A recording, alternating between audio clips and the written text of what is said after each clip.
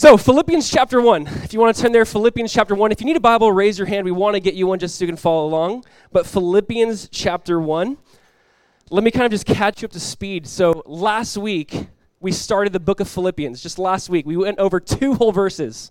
We looked at Acts chapter 16 and kind of the start of the church, the birth of the church. But I just want to review really quick. The book of Philippians, who's it written by? Anyone know? Paul. Who's Paul? Paul was once an enemy of Jesus. Paul was once an enemy of Christians. Paul used to persecute Christians. He was a part of the first martyr, of the first Christian who was martyred. Paul was anti-Jesus, and then one day Jesus radically changed his life. And from that point on, Paul was not an enemy of Jesus, but an advocate for Jesus. God used him radically to change the world, to change the Western world, just to change our common world as we know it. If you guys know anything about Philippians, we mentioned this last week. Where did he write this from? He wrote this from jail, from prison, while being chained to a soldier. And ironically, this book is primarily about a joy centered on Jesus. So here's a guy in prison, chained to a soldier, and he's writing about the joy that he has. And he's writing about how thankful he is for the church of Philippi. One thing we talked about last week and something I do want to kind of constantly repeat because it's the theme of Philippians is joy is not the absence of trouble, it's the presence of something greater. Joy is not the absence of trouble. It's not like that trouble's not in my life, so I'm joyful. No. You might have trouble, but it's the presence of something greater in life as well. And that is a centered relationship on Jesus Christ. And so it's not this blind optimism, by the way. When we talk about joy, as we talk about joy, we're not just saying have this blind, optimistic, idealistic viewpoint. I love what one author said. His name was Leslie Newbegin. He was a missiologist and wrote about just like how the gospel went throughout the world. He said this. He said, let me find it. I am neither an optimist nor a pessimist. Jesus Christ is risen from the dead. I love that. So like, are you an optimist or pessimist? He's like, I'm neither. Jesus is risen. That's what I am. I love that answer. He's like, know that I have like the trump card of Jesus is risen from the dead. This is all that matters. This is are you an optimist, pessimist? Jesus is risen. That's what I know. And so this is Paul's perspective. This is Paul's heart. Now, I want you to think about this church of Philippi because we talked about it last week. Philippi is really unique and it's very important. We'll have a picture of the map for you so you can kind of see it. Philippi was actually the first church plant on the continent of Europe. So this is when the gospel began to go west. We studied last week in Acts 16. Paul wanted to go into Asia, which we would call just modern-day Turkey. Is called Asia Minor, but he wanted to go to Asia. The Holy Spirit says, no, you're going to go to Macedonia. Modern-day Greece, essentially. And so this is the first time the gospel went west. Now, why is that a big deal? Those who study this say this book, this church, changed Western history as we know it. The gospel, yes, it went east, but it also went west. And it began to shape and form the world as we know it. Our present world, the Western world as we know it. This is a life-changing church, a life-changing book. And so we see that Paul's bringing the gospel now into the West, into Philippi, and then eventually Rome, and we're going to see the gospel just spread. Now, here's why this is so important. Here's kind of our theme, too, in case you're like, what is this? So we're looking at Philippi, because Philippi, the city of Philippi, Philippians, was actually a colony of Rome. All right, so here, please don't miss this. Philippi's goal was to bring Roman culture into Philippi. It was, how can we as a city bring Rome here? So they had Latin, they had different, temples built to different Greek and Roman gods. It was to bring Rome culture to the city of Philippi. But here's what Paul's saying. He goes, you're not just a colony of Rome, but more importantly, you're a colony of heaven. Don't seek to bring Rome to Philippi, but bring heaven to Philippi. So I want you to hear this, church. This is our goal. Our goal as a church is, how can we bring heaven to earth? How can we seek to bring God's will done on earth as is in heaven? The church's call in life is to be a little glimpse or a little taste or a little colony of heaven where people walk in and say, what is different about this place? And you say, these are citizens of heaven. They're living for something greater. Our culture is a heavenly culture. Just like they had a Roman culture and Roman language, everything was Roman. Paul is saying, bring heaven into the city of Philippi. Bring the gospel, bring the kingdom of God into the city. Amen? Did we get that? Now, here's how. How do we do that? Today, specifically, here's how we're going to look at. How do we do that? We do that through prayer. What we're going to look at is how do we bring heaven to earth? How do we bring heaven down? It's simply through prayer. That's how Paul starts. He starts off in verse 3 through 11 with just this heart of prayer for the church. And so simply the title of the message you could say today is just praying the gospel. Praying the gospel. In verse 3 through 11, he's praying the gospel over the Philippian church. And my hope is that God will kind of redirect our prayers. There's nothing wrong with praying for your needs, my needs. There's nothing wrong for praying for those things, asking God for help, for strength. There's nothing wrong with doing that. But how do we start praying the gospel into our lives? How do we start praying the gospel into our church, into our community? What does that look like? What does that mean? So let's read. It's Philippians chapter 1, verse 3 through 11. We're going to look at praying the gospel, and then we'll pray. All right, Philippians chapter 1, verse 3. Paul writes, I thank my God upon every remembrance of you, always in every prayer of mine, making requests for you with all joy, for your fellowship in the gospel from the first day until now, being confident of this very thing, that he who has begun a good work in you will complete it until the day of Jesus Christ. Just as it is right for me to think this of you all, because I have you in my heart, inasmuch as both in my chains and in the defense and confirmation of the gospel, you all are partakers with me of grace. For God is my witness, how greatly I long for you all with the affection of Jesus Christ.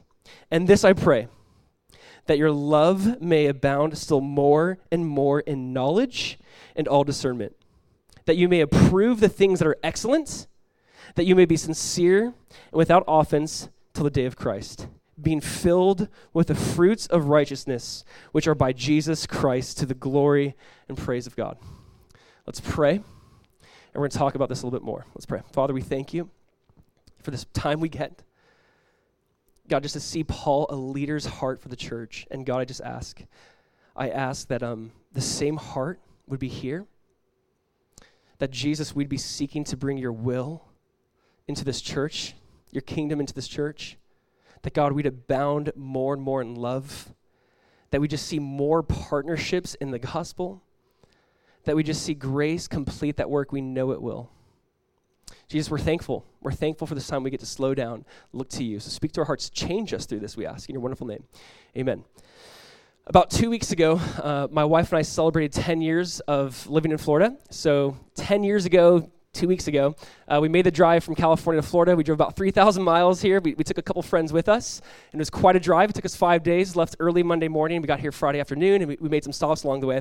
And before we left, it's funny, someone gave me a book on water. Don't ask me why. I have no idea why. It's a book about water, the health benefits of water, what water can do for you, like the pH level, like what to avoid, like don't avoid the acidic water. I don't know, I just remember some of that stuff.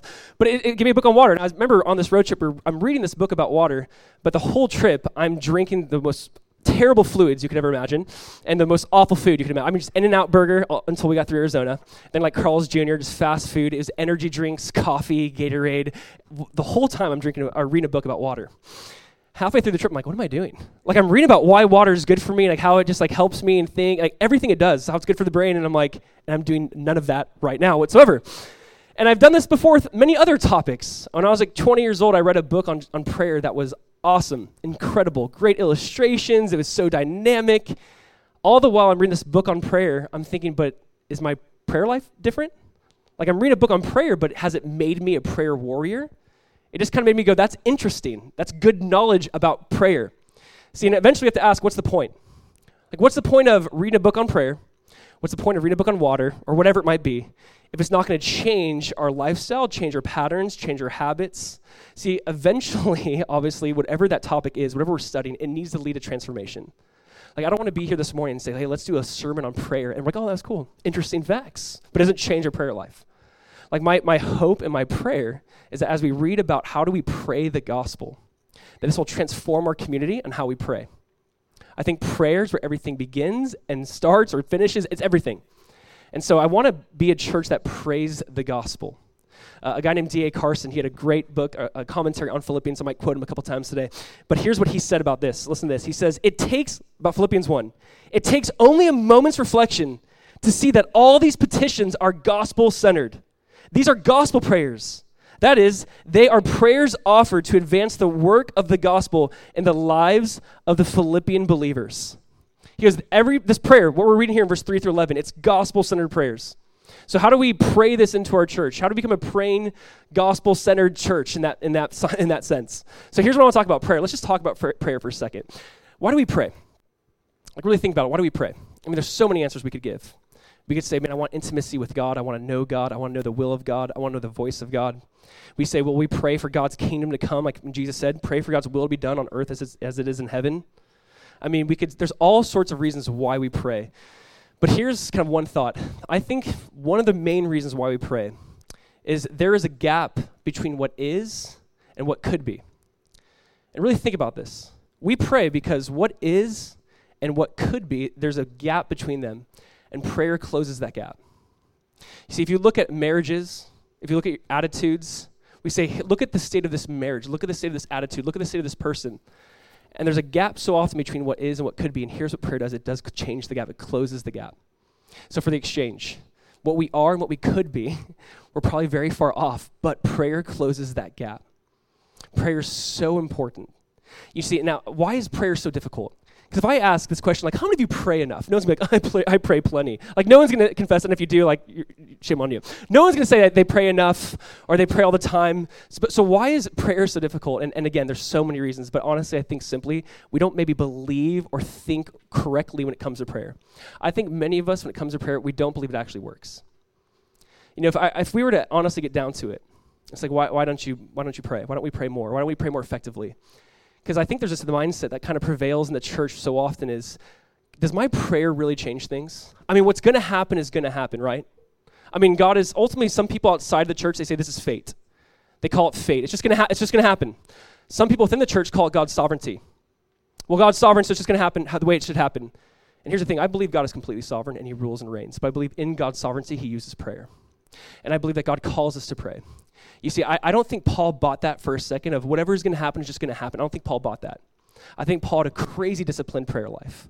I believe Paul knew that the human history is ultimately moving to a dramatic end, yes. But also if we pray, being led by the Spirit, we're moving the hand of God in ways where God says, like, yes, you're praying for my will. You're praying, yes, I hear that. I listen to that. You see, I think there's a sense of prayer that does affect and change things. And I think we need to start to view that again. I want to be a church that prays and prays diligently. I mentioned this last week, but I am so encouraged. But even just walking through the hallway this morning, there's just 2 women praying over the church. And I'm going, God, let that double next week. Let that triple, whatever it might be, like grow that. You see, we want to be a church that prays the gospel individually and together as a community. And so we see here Paul saying, hey, Philippi, bring heaven to your city. You're not a citizen of Rome. That's secondary. You're a citizen of heaven. And as citizens of heaven, he goes, let me just start off with some prayer. And he says, here's what I pray for. Here's what I'm praying for you. And so I want to look what to pray for. So just a few thoughts, all right? As we look at verse 3 through 11, a few thoughts we can try to summarize in is this.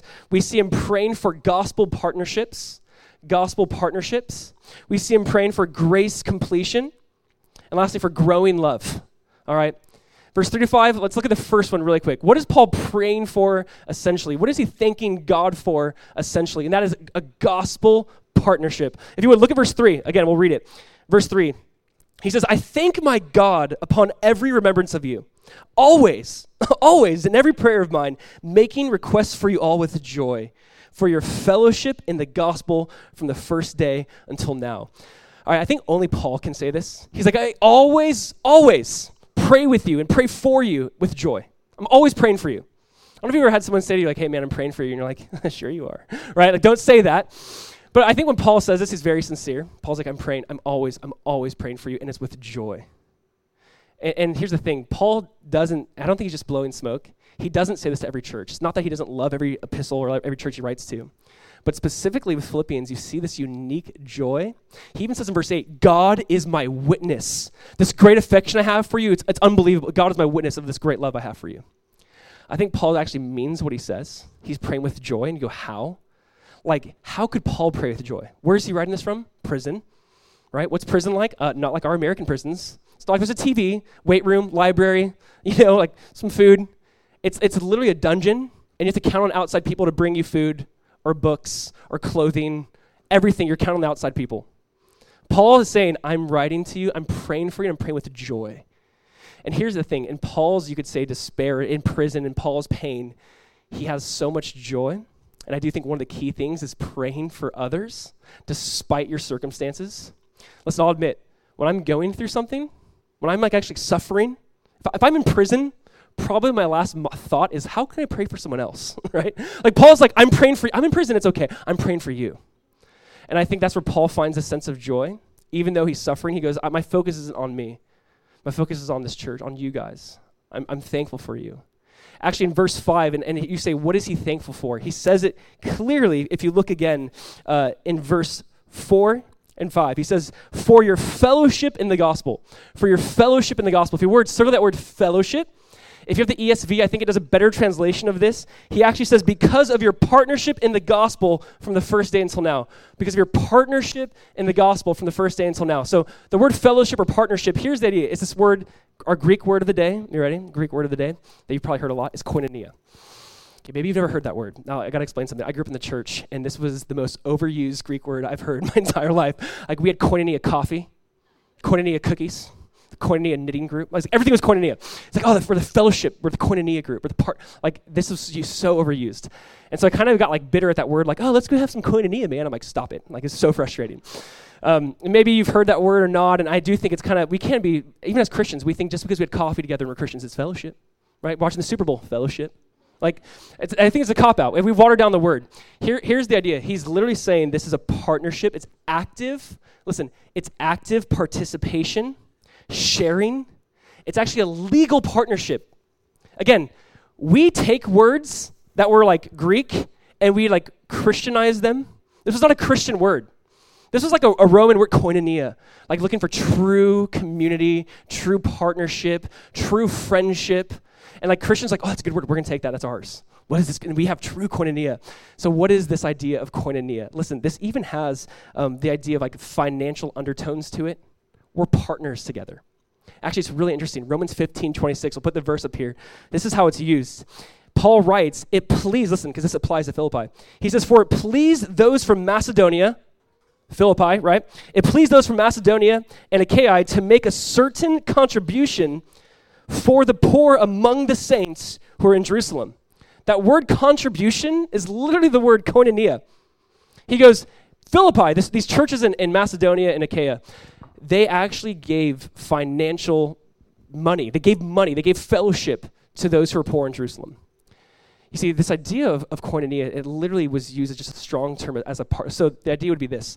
There's two people, and they say, let's go in on buying a boat together. We're going to buy the boat. We're going to share the costs of the boat. Once we get the boat, we'll share the profits. If we have a bad season and lose money, we'll also lose the profits together. If we ever sell the boat and make some money off it, we'll share the profits in that way. It was literally used in that way. This is like a business partnership. It's a business relationship. It's almost like, but the idea is you're both mutually invested in. You're both all in. It can't be that there's one person all in that idea and one person who's not. It's like we both have to be all in on this. And he goes, I thank God for your fellowship, for your partnership, for your koinonia in the gospel, that you were a partner with me in this. Again, D.A. Carson said this about fellowship. He says, Christian fellowship then is self-sacrificing conformity to the gospel. The idea of a true fellowship or partnership is I'm going to adjust everything in my life and base it off of the most important thing, and that is a relationship with God. That is the gospel. That is we're both here to advance the kingdom of God. We're both here to tell the story, the narrative of Jesus, who he is, what he's done, what he's going to do. He goes, we're partners in this. We're like mutual partners in this together. And church, this is so important. He's praying and thanking God for his gospel partnerships. And I do want to say this. I'm so thankful for the gospel partnerships here. There is a sense of we're all going, we want to seek Jesus together. We want to further the kingdom together. Will we blow it? Will we hurt each other? Of course. But we're ultimately partners in the gospel. We ultimately, in a sense, we all have skin in the game. We all have stock in this. We all have something, like in a sense, when we see people get saved, we all participated in that. We see someone get baptized, we all participate in that. There's something like we're all in together on this. There's that gospel partnership. And I just think this is so important for us to slow down and talk through. Now, our church might not have a formal membership, but we are not anti-membership. So to be really clear, I think sometimes we can talk like, we're not anti-membership. There's actually so many benefits to having a real membership. The idea for us of a membership is saying there's two people saying, I'm going to do life with you and I'm going to do life with you. And maybe one day God will lead us in that direction. I don't know, but there's something about two people saying, I'm all in on this, and I'm all in on this. Because the opposite of this, the opposite of a covenant relationship is a consumer relationship. See, the opposite of a gospel partnership is I'm a consumer. I go because I like this. As soon as I don't like something, I'm out. As soon as something doesn't go my way, I'm out. There's something better down the road. It's like we treat like Burger King, McDonald's, and there's other places. It's like, no, Paul's saying, I'm so thankful for this gospel partnership. You guys, and if you guys know that the story of the Philippian church, when he's in prison, they sent a man, we'll talk about him, Epaphroditus. They sent him to bring money and food and clothing to Paul so he could live for many years while being imprisoned. And he's like, I'm so thankful for your gospel partnership. And not only that, he goes, you help those in Jerusalem who are poor. This is a very loving church. This is a very gospel-centered church. And he goes, I thank God for you. I'm praying for you. Guys, we're praying for more gospel partnerships. People who say, I'm all about Jesus. I want to serve Jesus, know Jesus. I want to do it with other people. I want to be in community. I want to advance the kingdom together. That is like the idea of the church. There's a gospel partnership. We all have skin in the game. We're all fighting together, not against each other, to advance the further the kingdom of God. Amen? That is the main idea of this gospel partnership. Listen, church, let's be praying, as Paul was, and thanking God for gospel partnerships. So this week, I had to just go, God, and certain people come to mind, thank you for this gospel partnership. Thank you for this church. Thank you for this fellowship. Thank you for this koinonia, where people come together and say, we're all about Jesus here. Amen? That is our desire. Our desire is to be a church centered on Jesus in everything we do. And then he says, as he's talking about this confidence he has, but he's talking about how they're fellow partakers of grace. And so we're looking at grace completion. All right, grace completion. Look at verse 6. Verse 6, Philippians chapter 1, verse 6. He says, being confident of this very thing, that he who has began a good work in you will complete it until the day of Jesus Christ. Just as it is written for me to think this of you all, because I have you in my heart, inasmuch as both in my chains and in the defense and confirmation of the gospel, you all are partakers with me of grace. For God is my witness, how greatly I long for you all with the affection of Jesus Christ. He says, you're all partakers of this grace. God started something in you. God's going to be faithful to complete it. Let's just talk about this, because I know that for many of you, like Philippians 1:6, like, is your life verse? Like, yes. Like, I don't care about the other verses before and after. Just talk about verse 6. Okay, we'll talk about verse 6. All right. Here's what's beautiful about this. Human nature, we're really good. I'm really good at starting things and not finishing things. Really good at it. I have a lot of things I've started and not finished. All right, that is not in God's nature. God starts something, God creates something, he's finishing it. He's going to finish it. I want you to think just through this. Like, I don't know how many of you have, my wife and I, we went to Egypt like 10 years ago. And it's so bizarre. We're driving around, and there's all these buildings and apartment buildings that are halfway done. I mean, it's literally just like walls, emptiness, and like these, like, I don't know, poles sticking out of the buildings. And we asked the bus driver, like, what's with all of these buildings everywhere unfinished? It's like, yeah, we're just kind of known for that. We're kind of known for starting things, not finishing it, and once money comes in, once resources or knowledge comes in, then we'll finish it one day. I'm like, what? Like, you start a project with not knowing if you can finish it? Like, yeah, all the time. Like, well, like, what if God did that? God doesn't do that. I'm so glad to know that God starts something, he finishes it. I mean, think through, like, how many of you have a book that you bought, and you're dying to read it, and you've never read it? Or you've read, like, 2 chapters, or you've read like a page, right? And you're like, I've read a page. I kind of know the book now. Like, we're really good at starting something, but not finishing it. And here's the thing. Whatever God starts, he finishes. And Paul said, I want to remind you of something. God started something in your life, and he's going to finish it. Charles Spurgeon said this about this verse. So profound. He says, where is there an instance of God's beginning any work and leaving it incomplete? Show me for once a world abandoned and thrown aside, half-formed. Show me a universe cast off from the great potter's wheel, with the design outline, the clay half-hardened, and the form unshapely from incompleteness. Show me. He goes, no, you won't be able to show me this. Whatever God starts, he finishes. So here's what I do enjoy so often do. Like, I want to like break this down and walk through this, all right? Let's just walk through this briefly. Look at the first phrase. He says, being confident. Can you look at that? Being confident of this very thing. This word confident means to be persuaded, sure, absolutely going to happen. He said, I'm absolutely sure. If God has started something, he's going to finish it. You cannot convince me otherwise. He goes, I'm so confident in this. Here's the thing. I think there are a lot of Christians I've spoken to, and I've been one for many years, and I did not have confidence. I did not have confidence in my faith. I did not have confidence in my salvation. I've had people say, Josiah, how can I really know I'm saved? How can I really know I'm born again? Maybe you've wondered that. You go, how can I really know? The book 1 John radically changed my life. We went through that like a year and a half ago. Because John says, I'm writing this book so you can know you have eternal life. You can know that. You can know that. You see, John or Paul, they're saying the same thing. You can be confident. If God started something, he's going to finish it. Be confident. I'm absolutely sure of this. You cannot convince me otherwise. Don't even try to convince me otherwise. That's the word he's using. He says, being confident, let's keep going through this verse. Being confident of this very thing, he who has begun a good work. Next point of emphasis is he.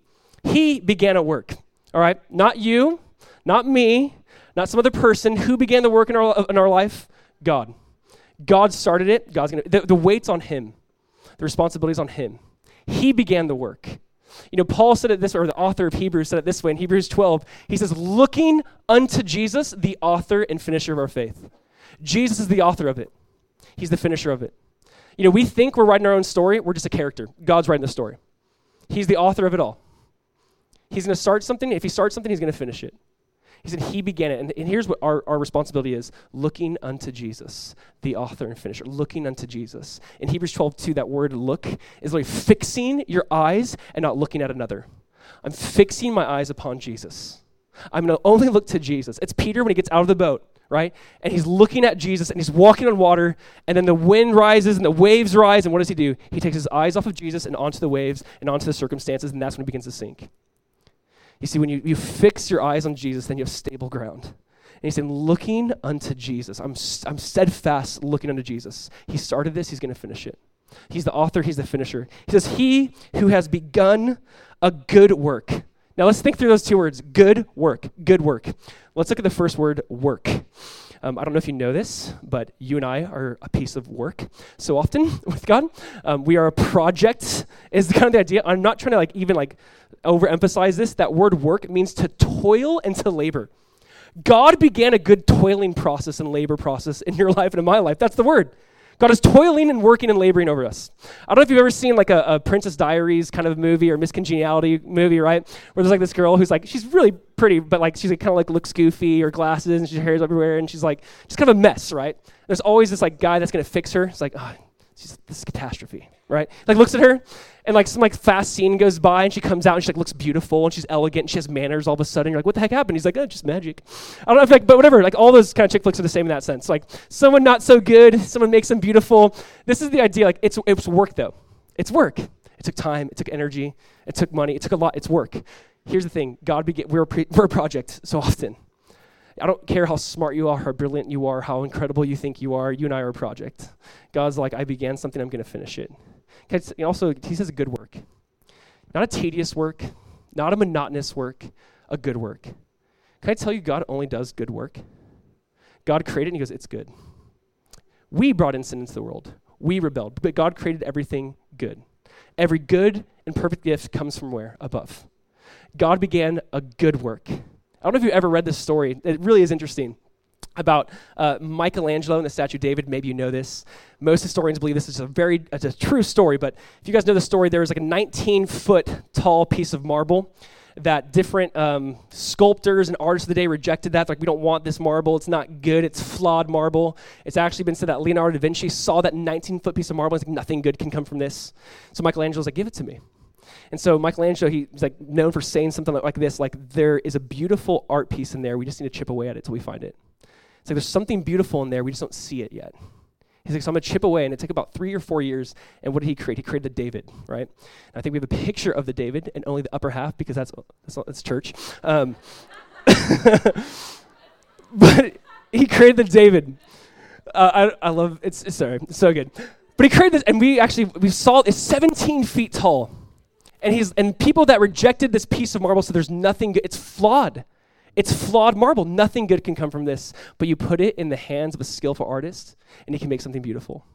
And I do believe you look at us, and people can say nothing good can come from this, but put it in the hands of God, and he can make something beautiful. He's I make all things new. I'll make this beautiful. That's what God has done with me, and I pray that's what God's done with you. I don't want to just talk about this all day, but I pray that you've experienced this work of God in your life. And here's the thing.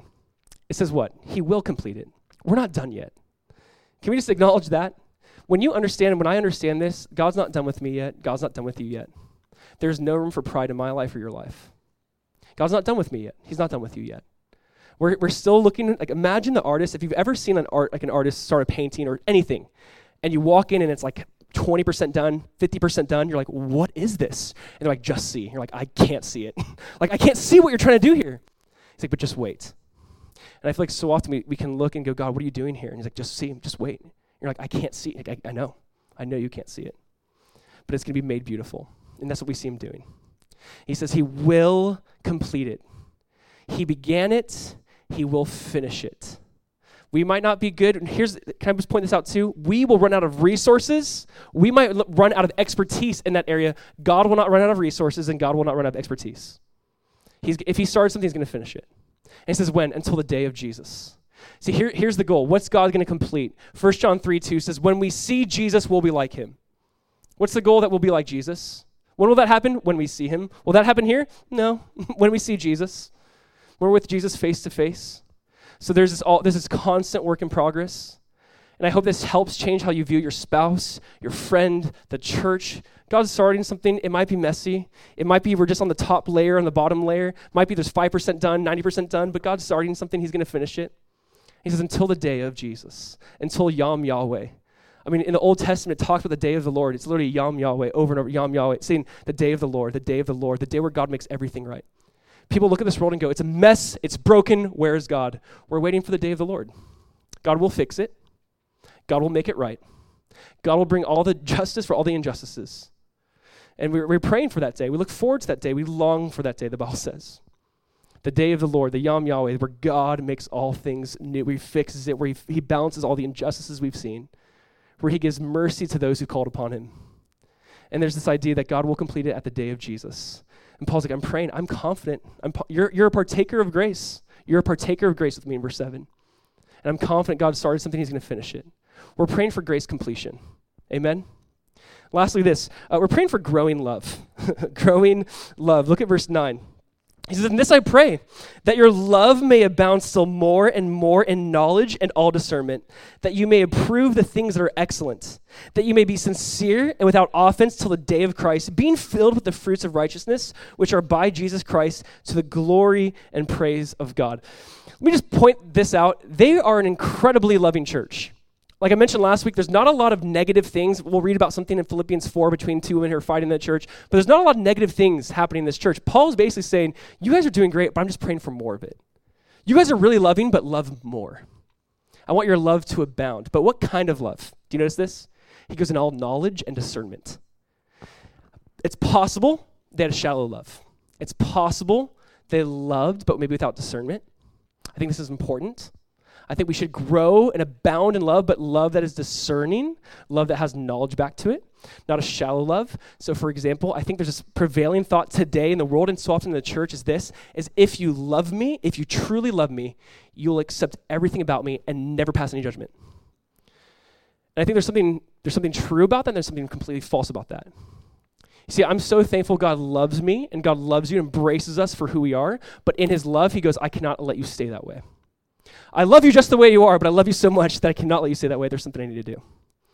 You see, people want to act like love is only inclusive. You guys think about this. Love, the nature of love is very exclusive. And let me explain. The day I said I do to my wife, the day I said you're mine, the day I said you're mine, the day she said she's mine, I'm hers, was the day I said no to every other woman. See, love is very exclusive in that way. Now, love is available through all, but it's only through the person of Jesus. So it's interesting how love is described as completely inclusive.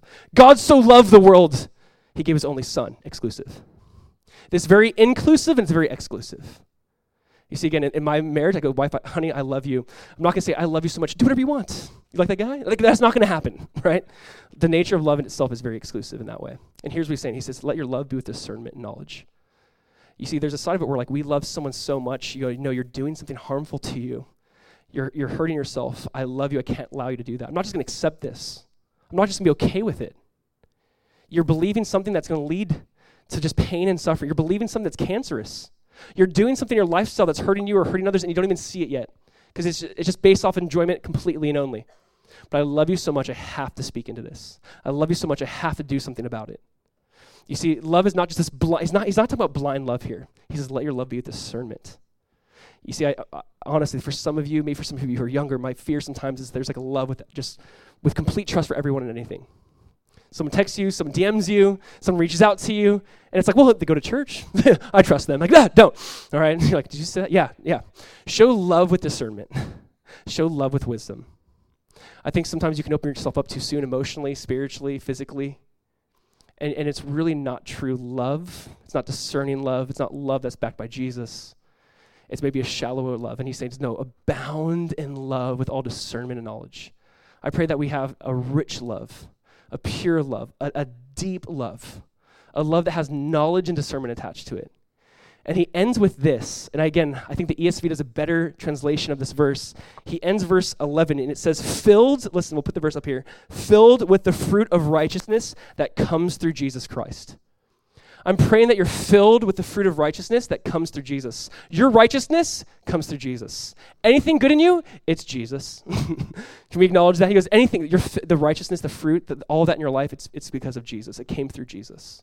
See, this is the idea of, the Bible uses this word imputation, that Jesus' righteousness was imputed or given to you. My bank account was not just at zero, it was at negative infinity, and now I have Jesus' righteousness given to my account, and now it's at infinity. It didn't just go to zero. Like, now I have it all. He says, you have Christ's righteousness in you. See, why can we love? Because he first loved us. Why am I able to grow in love? Because God has infinite love, and I'm backed by that God. Abound in love, filled with the fruit of righteousness that comes through Jesus. I mean, this is, and I've mentioned this, but this is why we are called the exchange. That God who is rich became poor so you and I who are poor might become rich. And not rich financially, but rich spiritually, rich in the gospel. We were dead in our sins, and God has made us alive together with Jesus. We were once poor, but made rich by Christ. You know the grace of Jesus. You know the grace of Jesus. I would be absolutely lost and miserable without him. But we have the richness of Jesus. He says, your righteousness is Jesus' righteousness in you. Be filled with that. That's what I'm praying for. That you never boast in your own good works, boast in how smart you are, boast in how many verses you have memorized, boast in your purity for the church, that you boast in Jesus. That you boast in him and what he's done. Let us hear that, church. Let us not think for a second that our righteousness is ever above Christ's righteousness. Let us boast in his. Because I'm praying for you to grow in love, that you be filled with the righteousness of Christ. And here's what we're going to do. We're going to take communion today, and it's so fitting because when we hold that cracker, we hold that cup, we're reminded I'm saved by the blood and body of Jesus. It's his body. It's his life. That he was my substitute, that he took my place, and by faith in him, I'm saved. And what we do, we hold these elements symbolically just to remember the fact that my sin was transferred to Jesus and his righteousness was transferred over to me. Amen? So here's what we're going to do. In case you are new to this, we do take communion every so often. And for us, it's a time just to say, we want to remember the blood of Jesus and the body of Jesus that was broken for us. And listen, if you believe in Jesus, if Jesus is your Lord and Savior, take this. If he's not your Lord and Savior, there's no need to take this. There's absolutely no need. Why remember something you don't believe in? So if that cup comes to you and you go, I don't know if I believe this, you can let it pass. But if you're sitting here saying, no, I believe this. I believe that Jesus died for my sins. He rose again on the third day. I believe that Jesus was my substitute. Then we say, as that communion comes before you, that you just take it. Take a minute, you guys, where you are. I'm not going to come back up here and talk more about it. Wherever you are, get that communion and just talk to Jesus. Thank Jesus. Pray over what we just talked about. God, I want to be a partner in the gospel. I want to be a partner in the gospel. God, I thank you that you started something in my life. Complete it. I know you're going to do that. God, I ask that you grow me in love with all wisdom and discernment. Pray this over your life. Talk to Jesus about this. God, make me more of a gospel-centered person, a person who's just constantly focused on the story of Jesus, on the person of Jesus.